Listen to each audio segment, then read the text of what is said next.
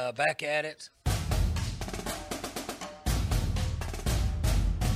We are back at it. Welcome back to another edition of the Pistols Firing Podcast. I am Carson Cunningham, joined once again by Colby Powell, fresh off his trip to, was it Broken Bow? Is that where you were?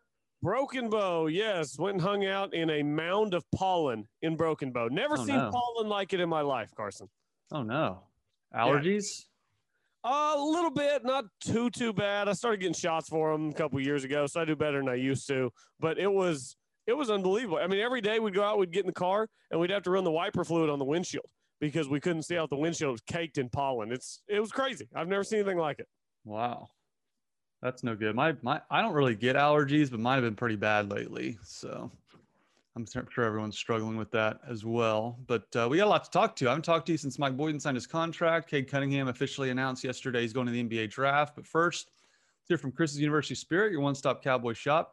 Be sure to shop all things Oklahoma State in person in Stillwater or online at chrisuniversityspirit.com. We appreciate their partnership as well. I'm perusing some of the t-shirts here. They got a lot of great t-shirts. There's a Eddie Sutton Hall of Fame shirt. I would like to wear that at the offices in Indianapolis and just kind of walk around and just be like, where were you guys the last 10 years? But there's a lot of great t-shirt options as well. So go to chrisuniversityspirit.com and get all your Cowboy shopping needs. Colby, I guess let's start with Mike Boynton since I haven't got a chance to talk to you. I had Marshall Scott on in your stead, and we talked a little bit about the contract, but we don't have to worry about Mike Boynton leaving for South Carolina or any other job. He officially signs a 7-year extension. What were your thoughts? I mean, I was just elated whenever I first saw the news. You know, all the coaching turnover right now in college basketball, it's really comforting to have the guy. And he wants to be here, and we want him here, and he's taken care of now. And, you know, I saw where his current contract, where he's still taking his COVID-related voluntary pay cut, will run through June 30th, and then the new contract will kick in on July 1st. This is a perfect scenario for Oklahoma State and Mike Boynton. It's, you know, I joked with somebody. I'm like, you know, he probably asked for 10 years, and they said, well, we can't do 10 anymore. We got burned on a 10. We can do 7. Can we offer you 7?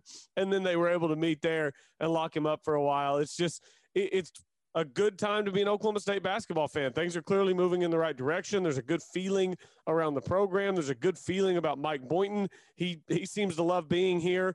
And obviously the fan base has really taken to Mike Boynton and really are in love with Mike Boynton. So I was stoked whenever I got that news. What was it, Monday morning, I believe? Something like that. The days are all blended together. It might have been I think it was Monday. You're right. Is 7 years too much though? That's the only criticism I've seen out in the internet sphere, is that 7 years is a long time to give a guy that has really had one successful season. Was that too many years in your opinion? Yeah, I mean, I think that I could see why somebody would make that argument. My counterpoint would be, you know, would you rather have him for 1 year and then have somebody else come and scoop him up? I don't know. I mean, if you think he's the future of your program, that's just kind of what you do at a place like Oklahoma State. Again, they didn't go 10. Obviously, 10 didn't work out. 7, you know, obviously Mike Boynton he's 100% safe, untouchable for what? At least 3, probably. He's probably earned himself at least another 3 to run his program. And then after that, if things aren't going well, then you can reevaluate and you can start to figure out buyouts and stuff like that. But I don't see this going that direction. Maybe it does. Who knows? Maybe it does. But with how young he is, how good of a recruiter he is, how good of a coach he is, and how much he's won over the fan base, that's not a huge concern to me. You know, if you're Oklahoma State, you got to go get your guy. And if 7 years is what it took to get your guy, then you give up 7 years. That's kind of how I feel about it. And I kind of look at it more than just basketball. Like, we've talked a lot about how his approval rating, what it was, even despite not winning that many games, now that he's winning. I think there's a lot to be said for liking your employee. I mean, he's obviously he has a lot of fans within the Oklahoma State athletic department. He has a lot of fans within the OSU fan base. And I think if you're that well liked, I think you're willing to give more years to someone that maybe hasn't proven enough in winning terms, but he's obviously done really well in recruiting, got Cade Cunningham. So I think there's a lot to be said for, we like and respect you. You're doing a good job. Let's just lock you up. I think there's a lot to be said for that. I mean, it's not always a case of just wins, losses purely. I think how you get along with your administration, how you get along with the fan base matters a whole lot. And I think that's a big reason why I think they have so much faith in him, is that they found a guy that fits and loves where he's at. He clearly loves Stillwater. So I had no problem with it. And a lot can change, Colby, because Chris Beard signed a 6-year contract extension in 2019. Well, that's, 3 years ago. He only had 3 years left on his deal with Tech before going to Austin. So it seems like 7 years is a long time, but it really isn't in terms of, coaching and contracts and stuff like that. No, it's not. I mean, it can pretty much flip. As soon as some big name decides that they want your guy, I mean, obviously Chris Beard's a Texas alum, but I mean, Texas decided they wanted Chris Beard. And I mean, when Texas didn't really have any rumors swirling and nothing was coming out and we didn't really know exactly what Texas was going to do, it became pretty obvious, like, okay, they're waiting until April 1st. Chris Beard's buyout goes down on April 1st. And so that's what they were waiting for. I would say, I hope that Oklahoma State has Mike Boynton's contract structured in a way that if at whatever point his buyout starts to drop, let's drop that sucker on like July 1st instead of April 1st, because nobody wants to wait that long to hire their coach. You drop it on April 1st, shoot, the season just ended. Texas can wait 2 weeks. Texas ain't going to wait 4 months. So I say make that buyout drop in the middle of the summer when nobody's looking for coaches. Give yourself that extra little bit of security. I do think that's a correction a lot of schools are going to make after watching what happened with Texas Tech. I mean, why wouldn't you just make the buyout, May 1st instead of April 1st? You're right. And I guess let's talk about Chris Beard going to Texas, Colby. Obviously, I expected this. I mean, I talked to some people in Lubbock that said, the timing was pretty correct for him to make a jump because he has a lot of people to replace on his roster.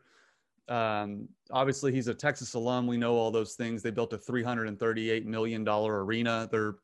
I think they pitched to him, Colby, look, you can come back home where you went to school, where you were a grad assistant, and you can be our Coach K. You can be our Roy Williams, et cetera. You can be the face of Texas basketball, because Texas basketball, other than like Rick Barnes, they don't really have like a legendary figure as their basketball coach. And I know a lot of people have failed at Texas, but these coaches think they don't care who's failed before them. They all think they're the guy, and they all think they're going to be the one to win big. And Beard certainly has done that at Tech.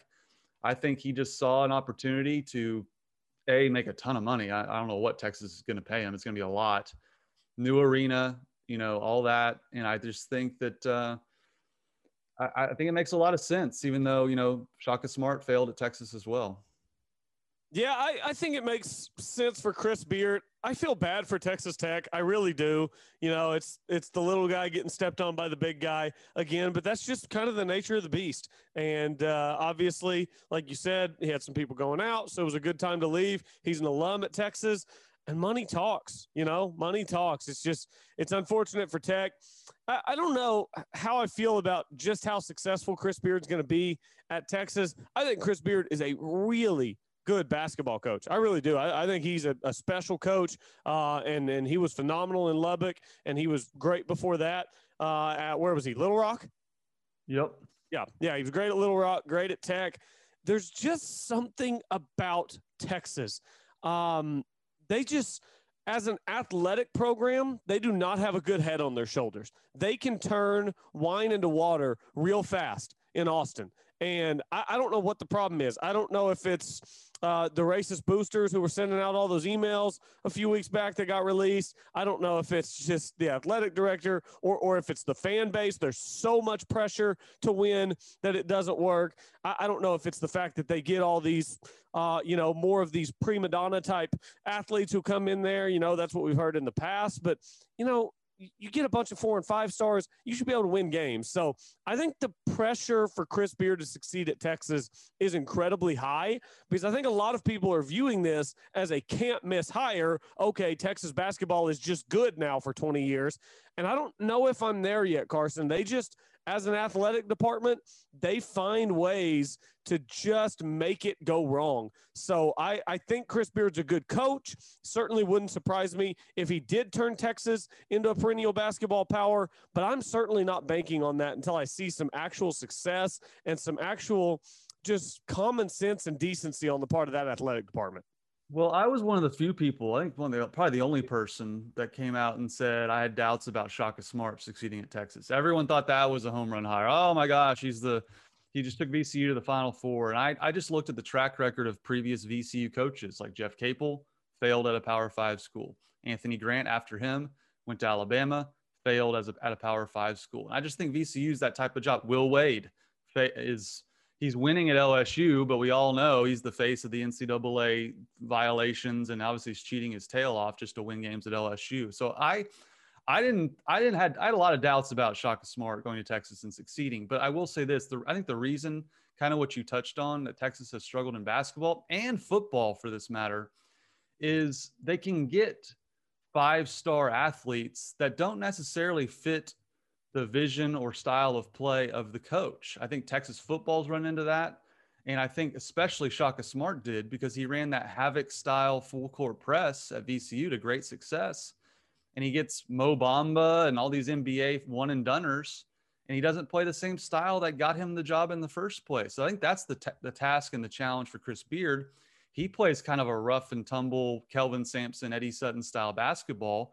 Can he get these five-star one and doners that Texas is able to get to buy into his style of play? I think that's the real question for me, because I think Chris Beard has proven himself, obviously, in the Big 12 level, taking Tech to a national championship game. The question I have is, we all know the talent that Rick Barnes was able to get there. We all know the talent that Texas is able to getting the Kevin Durant's of the world. Can he still replicate his style of play while getting these elite athletes, which I'm sure is a big reason he took the job? That's the big question for me, because I think he can be successful as long as he doesn't stray away from what brought him there. Yeah, I think Texas can simultaneously be a great job because of all their, resources, money, facilities, ability to recruit, things like that. I think it can simultaneously be a great job and be one of the hardest places in the entire country to succeed. And I think that reasoning is becoming more clear over time. And it's because guys aren't given real opportunities to run their program exactly how they want to. We've heard stories about, just boosters, administration, whoever it is, meddling with programs, meddling with coaches, making them do all this extra stuff, stuff that's not going to help them be successful. And I just think that, for whatever reason, Texas has decided that it is God's gift to college athletics, and they should just be able to show up, and they're Texas. So now they win and they beat everybody. And that's not been how it's worked in a long time. It hasn't worked that way on the basketball court or the football court in 10, 15 years. So I don't know. I do think Chris Beard is a very good coach, but I'm now maybe even more fascinated than I have been at any other point to see how it plays out, because I know this guy can coach. I know that he can do it at this level. He's been doing it in the Big 12. He made it to a national championship game. He's won the conference. I know that this guy can coach. So if he goes to Texas and can't make it work, then we have to have an even bigger conversation about the institutional failure of Texas athletics, which, I'll be honest with you, kind of makes me chuckle how bad they've been just across the board over the last decade. But Chris Beard's probably the guy. He'll probably do a good job, but I'm going to be watching very closely to see how it all plays out down there. Did you happen to hear Texas Tech Athletic Director Kirby Hokut's press conference yesterday? Oh, I did. Yes. Well, for the listeners that didn't hear, in a day and age in which it's all PR statements, prepared statements, this is what Kirby Hokut had to say yesterday about Chris Beard. We're going to fight. To use the term Coach Beard uses every day. You get in the fight. We've been in the fight for 5 years, and the fight's not over. And you have somebody that then walks away to go to an in-conference school, an in-state school. Absolutely, that frustrates you. Yeah, it does. If we're honest and loyal and sincere about talking about getting in the fight, and you're in the fight every day, frustration would be a kind word to summarize it. Woo. He also said that when Tech goes to Austin, they'll occupy a majority of the stands like they usually do. Yeah, he pulled no punches, man. It was unbelievable to hear a true, honest statement from an athletic director.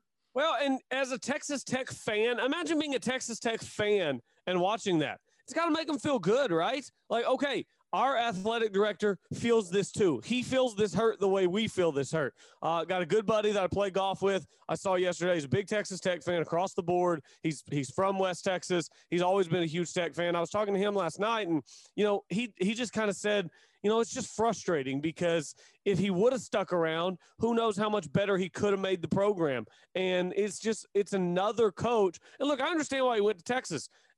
But it's just another coach who comes in, says it's his dream job, does a good job, everybody falls in love with him, things are great, and then the grass is greener on the other side.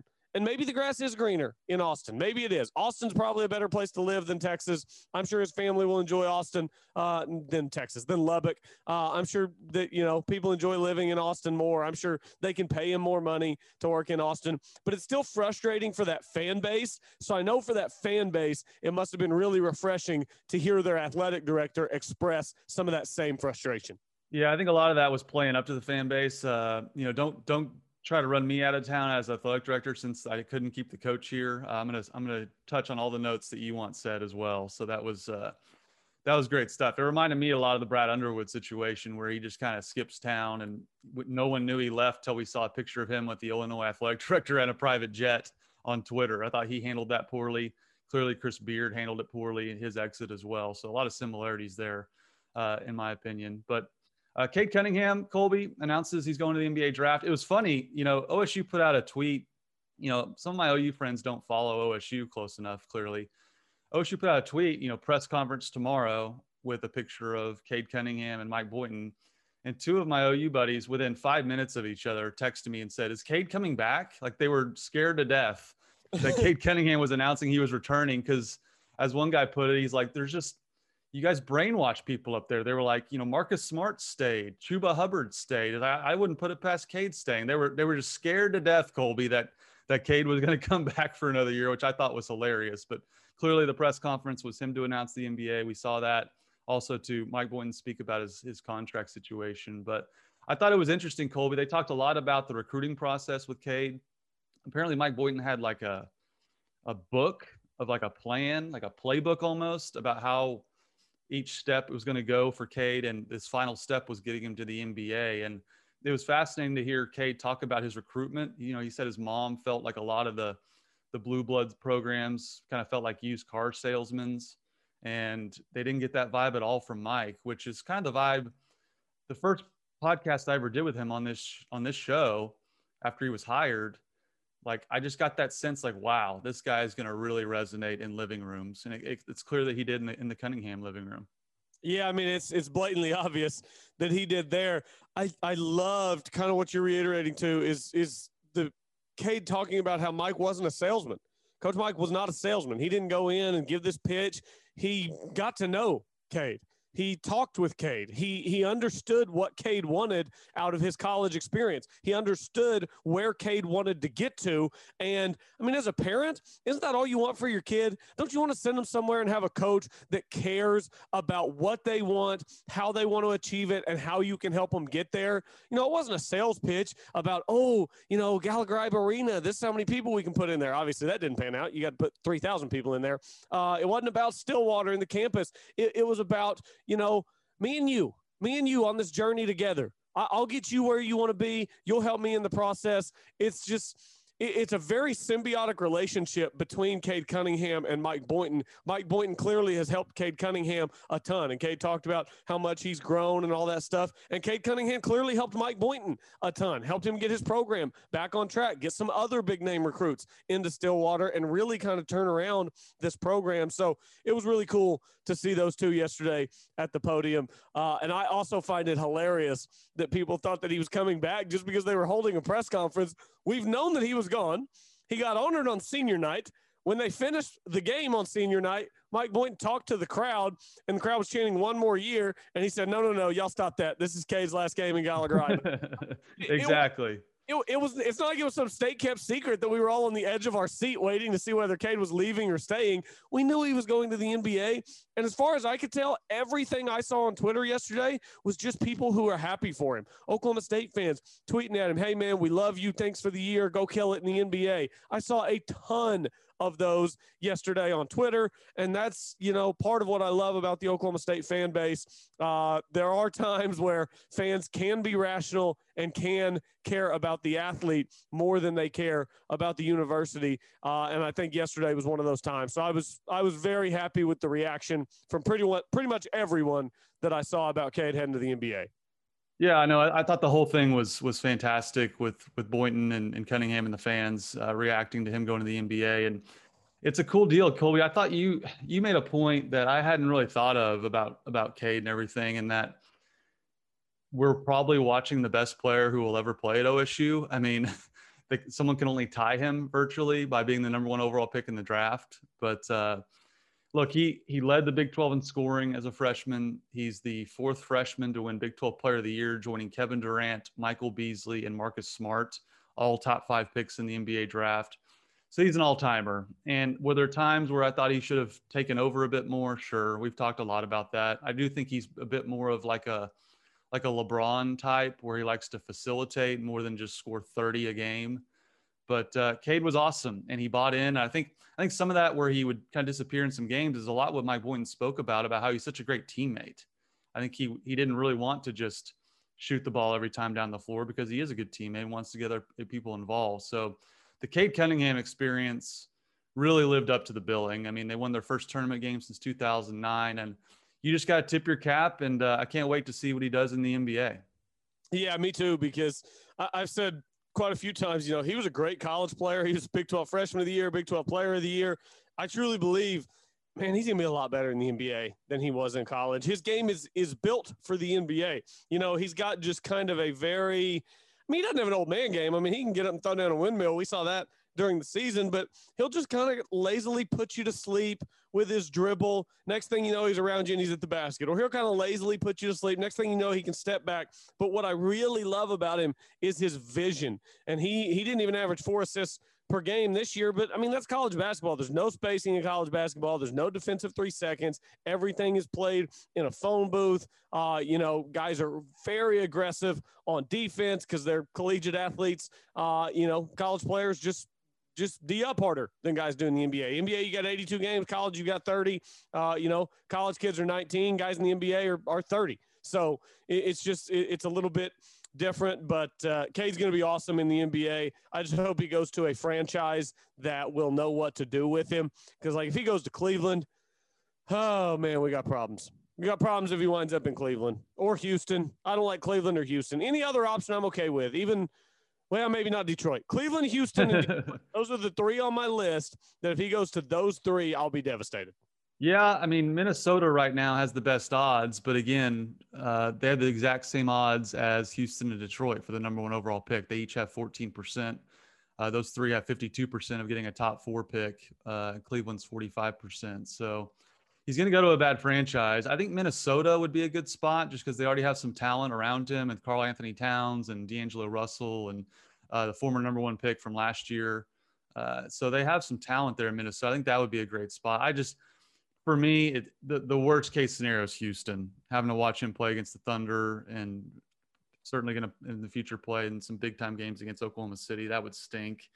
But the Thunder have screwed over their chances of getting a top 5 pick with how many games they've won. They're sitting in 9th with the lottery odds. They only have a 20% chance at a top 4 pick and only a 4.5% chance at the number 1 overall pick. So the dream of watching him play for the Thunder is virtually dead. But Carson, I'm not giving up. Let me just lay this out for the listeners.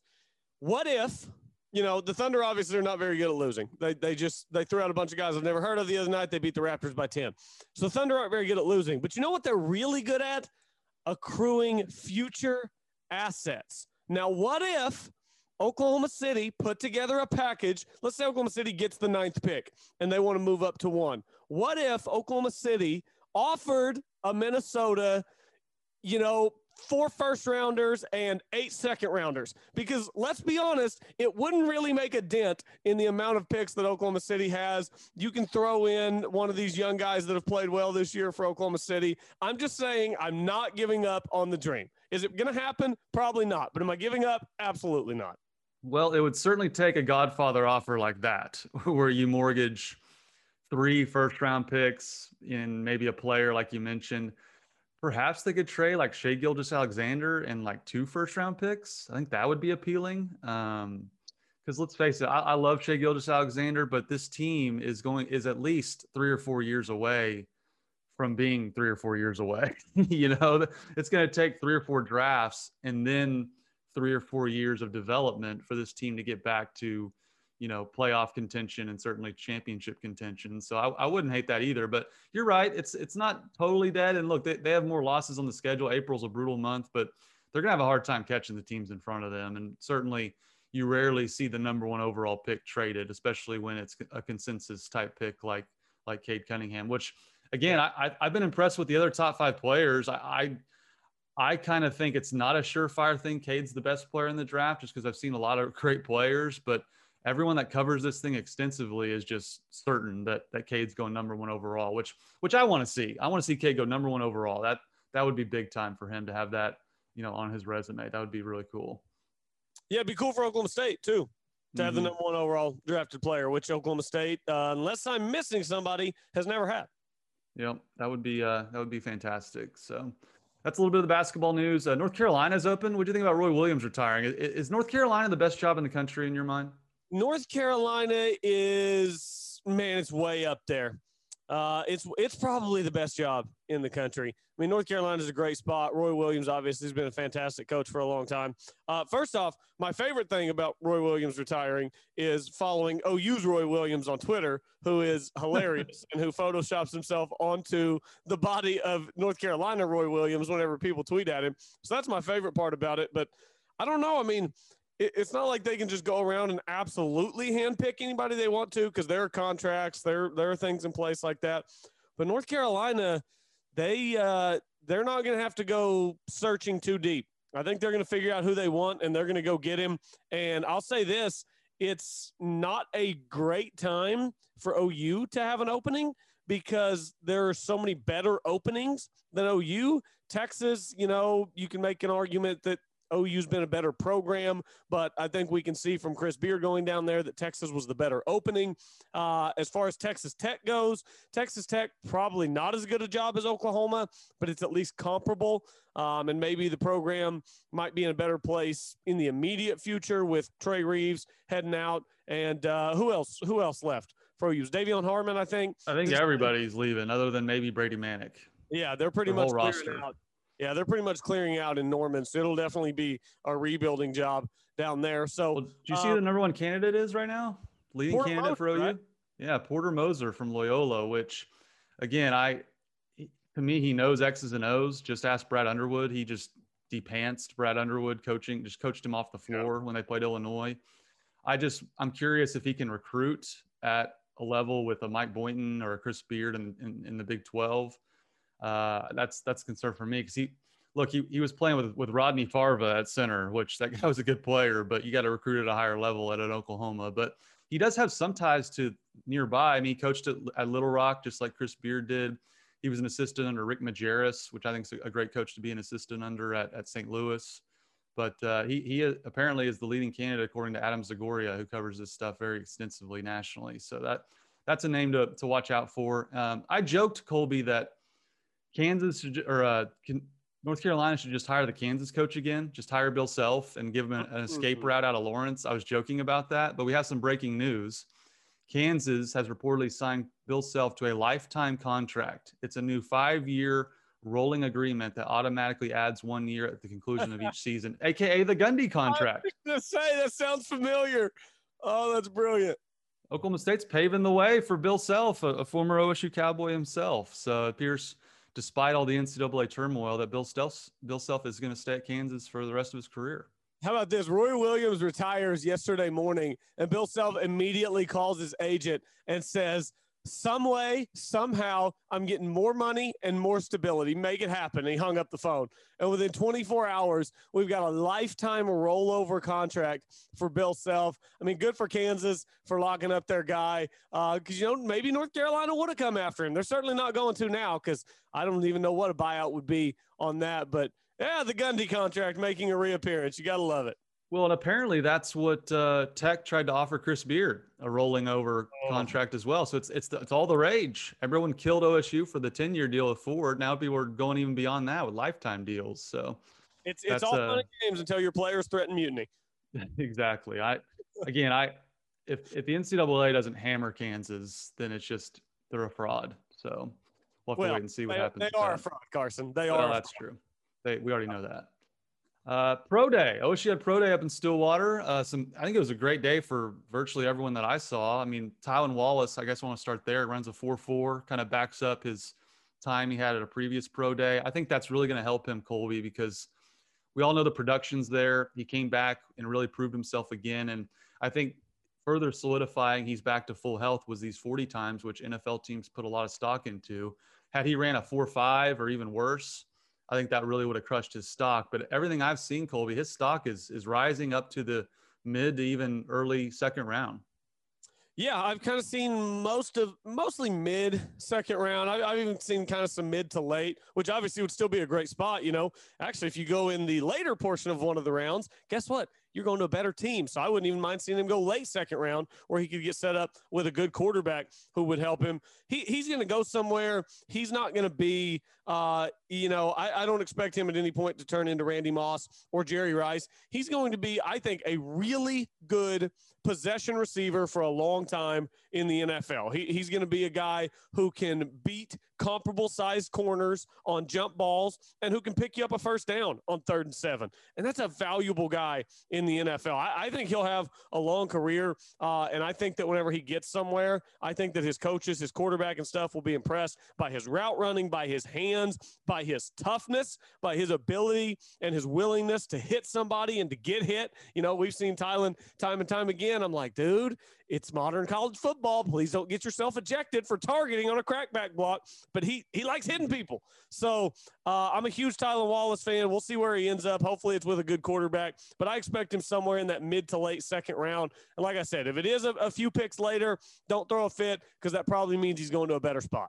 Yeah, I mean, Todd McShay had him going to the Packers, which would be a lot of fun with Aaron Rodgers. He could step right in that receiving core. Also, Baltimore appears to be really high on him. That would be a great spot, a team that's in the playoffs every year.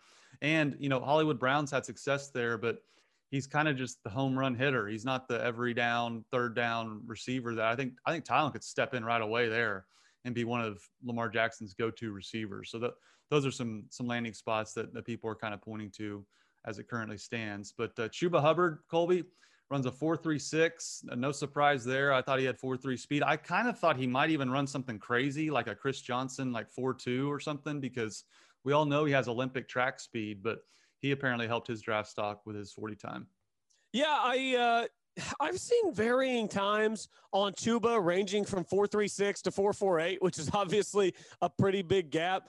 We know Chuba's fast. Chuba, again, it's all about the spot that he lands in. I just don't want him to go somewhere where like the backfield is clearly established and he's just going to be able to work himself in for 5 touches a game. Like I feel like when Justice Hill went to the NFL, I feel like Justice Hill went to the worst spot, man. They didn't have a spot for him. He was just kind of a gadget guy. And now we're 3 years into Justice Hill being in the NFL, and he just doesn't have a ton to show for it. And that's just because of the place that he went. It was an established backfield. They had Mark Ingram, and then they go out and draft J.K. Dobbins. And it's like there just never has been an ability for Justice Hill to break through. On the other hand, we see a guy like Chris Carson, who wasn't even as good in college as he is in the NFL. He goes to Seattle. They don't have a back, and he proves that he can be that guy. And now they just signed him to a contract worth, I think, like $21 million over 3 years. So it's all about situation. Again, I always try to tell fans of teams and of players, they just want their guys to get drafted as high as possible. I'm all for that. But I just, again, take a breath as you're watching the draft and you continue to not hear Chuba's name call. And then when those good teams that really need a solid back, whenever those teams pop up, all right, now you get on the edge of your seat. Now you get a little bit nervous. Now you start to panic and you can get excited whenever he gets picked. So it's all about situation in the NFL. No, you're so right. I mean, that backfield in Baltimore is just so stacked that Justice didn't have much of a chance at all. But Tevin Jenkins has gone from, fringe first round pick early in the draft process to absolutely rock solid first round pick. Todd McShay had him going 25 overall to Jacksonville. That'd be a great deal for him, protecting Trevor Lawrence, being coached by Urban Meyer, which you can say a lot of things about Urban Meyer. The guy knows football. He knows how to win. So that'd be a great spot for him. But he bench pressed 36 reps on the bench press, Colby. He certainly has solidified his spot as a first round pick. Yeah, he benched 36 bench press reps, and then he was asked to describe himself, and he said, "A tough, nasty mother. You know what comes next." I mean, an NFL scout and an NFL GM, they were loving Tevin Jenkins yesterday. He's a surefire first rounder. He's a guy that if he gets out of the first round, you can be surprised. I'll be shocked if he gets out of the first round. His 36 bench press reps was ranked third at the last NFL Combine that was held. So I have no concerns about Tevin Jenkins. He's going to go ball out in the NFL. Like you said, Jacksonville would be a really good spot. I don't even care so much about the Urban Meyer factor, but, going down there with Trevor Lawrence to start something and could be there for a long time. You get to play in a division that's really not loaded. You get to play in a warm weather city down in Florida. You got to worry about Gators, but that's about your only problem. So I would like to see that for Tevin Jenkins. Rodarius Williams, I think, ran like a 4.5 40, I believe, which at his size, that might hurt him a little bit, but it will. It probably will. But again, his productivity, I think he's turned a lot of heads. He's on all the Pro Football Focus metrics on having a great year. So he will get drafted. I don't know where. Eamon Ogbongbemiga as well. He'll get drafted too. But Dylan Stoner runs a 4.5, which I've tried to tell people, like, he's not just some possession move the chains receiver. He's got speed. 4.5 is legit. I mean, he won the 400-meter dash in high school at Jinx. So I think Stoner's going to get drafted. I think he's going to play a long time in the NFL. Yeah, I think Stoner will be a good NFL player. Him and Rodarius were only about 100th of a second off on their 40 times, I believe. So if I had to throw out a guess for those two guys, just randomly throwing out a guess, I'll say Rodarius gets picked in the 4th round. Let's call it somewhere around the 115th pick. Here, let me write this down somewhere. 115. That's my guess for Rodarius. As far as Stoner goes, have you seen much on Stoner? Is he projected to be a late round pick, or is he projected to be an undrafted free agent? I haven't seen any projections, but he could go undrafted. I kind of think he's going to get drafted. I'd probably say 5th or 6th round be my pick. Yeah, I think he'll be a 3rd day guy. And I think he can be in the NFL for a long time. Everybody jokes about him going to the Patriots, but kind of fits the bill, doesn't he, Carson? He does. And I just think he's a guy that I don't really care where he gets picked. I just think once he gets into a camp, he's going to make plays. He's going to make a team. So even if he's an undrafted, practice squad guy, like a Tyron Johnson, who didn't get drafted and is now, one of the better receivers on the Chargers. So wherever he goes, I think he's going to turn some heads. People are like, who's that guy? Who's that? And I think he's going to make a lot of plays. So yeah, I mean, can you imagine him? Can you imagine him coming in as the 3rd receiver at a place like Buffalo with Josh Allen, San Diego with Justin Herbert? I mean, shoot, what if Tevin Jenkins and Dylan Stoner both wound up in Jacksonville with Trevor Lawrence? I don't think that would be too bad. There are some good spots out there. There's some bad spots too. He could always get drafted to, I don't know, who doesn't have a quarterback? Washington? Do they have a quarterback right now? I don't know. Kinda. Yeah, Philly doesn't have a quarterback. We know that. So Jalen Hurts. Yeah, Philly doesn't have a quarterback. Okay. I might be drafting Jalen Hurts in fantasy. He gets those rushing yards. I wish you the best of luck with that. I am so out on Jalen Hurts as a starting NFL quarterback. I am so out. Like I give it a 1% chance to succeed long term. All right. So by the way, if somebody's listening to that, don't tweet me in week 3 when he has a good game. I said long term. I don't think he's a guy in the NFL. So catch me long term, whatever that means. One last note here, Colby. Spring game, Mike Gundy, with this being such an unusual deal with COVID and everything, he suggested that perhaps doing a spring game against Arkansas, Nebraska, or Texas A&M, he'd be for that, where it's kind of like an NFL type setting. NFL teams, they do, inter squad scrimmages against other franchises during, two-a-days and all that. That would be a lot of fun. We haven't seen that in really in the modern era in terms of doing spring game against another school. That'd be a lot of fun, wouldn't it? Oh, dude, that would be awesome. Count me all the way in for a spring game against another school. It would be the only thing that would drag me to Stillwater for a Saturday in April, because this stuff that they've been doing for a while, these little, whatever they call them, practice sessions, I don't know. They actually did a spring game for a while, but Gundy talked about not having the depth. This year, they would probably actually have the depth because they have so many more guys. They've got the super seniors with COVID. They've got all the young guys who've come in, so they probably have enough guys to do a spring game. But if they were to line up, do a little 7-on-7 and a little 11-on-11 against an Arkansas or an A&M, shoot, let's throw out some old Big 12 schools, A&M, Nebraska, Colorado, Missouri. Bring it on. We'll take you in the spring. So I would love that. That would get me off my couch into Stillwater on a Saturday in April. That would be fun. That would be a lot of fun. All right, time for one interesting thing, Colby. You got anything? One interesting thing, AJ Ferrari, he's a showman, Carson. Oh, my gosh. He is a showman. Tuesday night at Bedlam, throws out the first pitch. First off, he grooves it right down the middle, because why wouldn't he groove it right down the middle? He then runs over to the first baseline, bends down, and flexes while yelling something that I'm assuming was not real kind at the OU dugout. And then he rips his shirt off, flexes at the crowd, pumps up the crowd, and then runs back through the OSU baseball team as they show him love. AJ Ferrari, Carson, is the master showman. I loved every second of it. We got 4 more years of this guy. It's going to be awesome. It's unbelievable. I joked that Vince McMahon was on the first flight to Stillwater to sign him to a contract because he just has to see dollar signs with this guy. He's already got the personality for it. I don't know if he wants to do UFC or WWE when his college wrestling career's over. He could probably take his pick, but he certainly is a showman. He's like Johnny Hendricks mixed with Ronnie from the Jersey Shore. It's like the perfect blend of just awesomeness. And I love that. And he spurred OSU onto a Bedlam win too. So that was great stuff. Yeah, by the way, a couple walk-off wins this week, actually. Walk-off Bedlam win on Tuesday night. And then last night, I can't remember who the girls were playing. Softball got a walk-off win. I think it was a walk-off 2-run home run for Oklahoma State softball. Kenny Gajewski got his 200th win last night. Josh Holliday got his 300th win Tuesday night in Bedlam.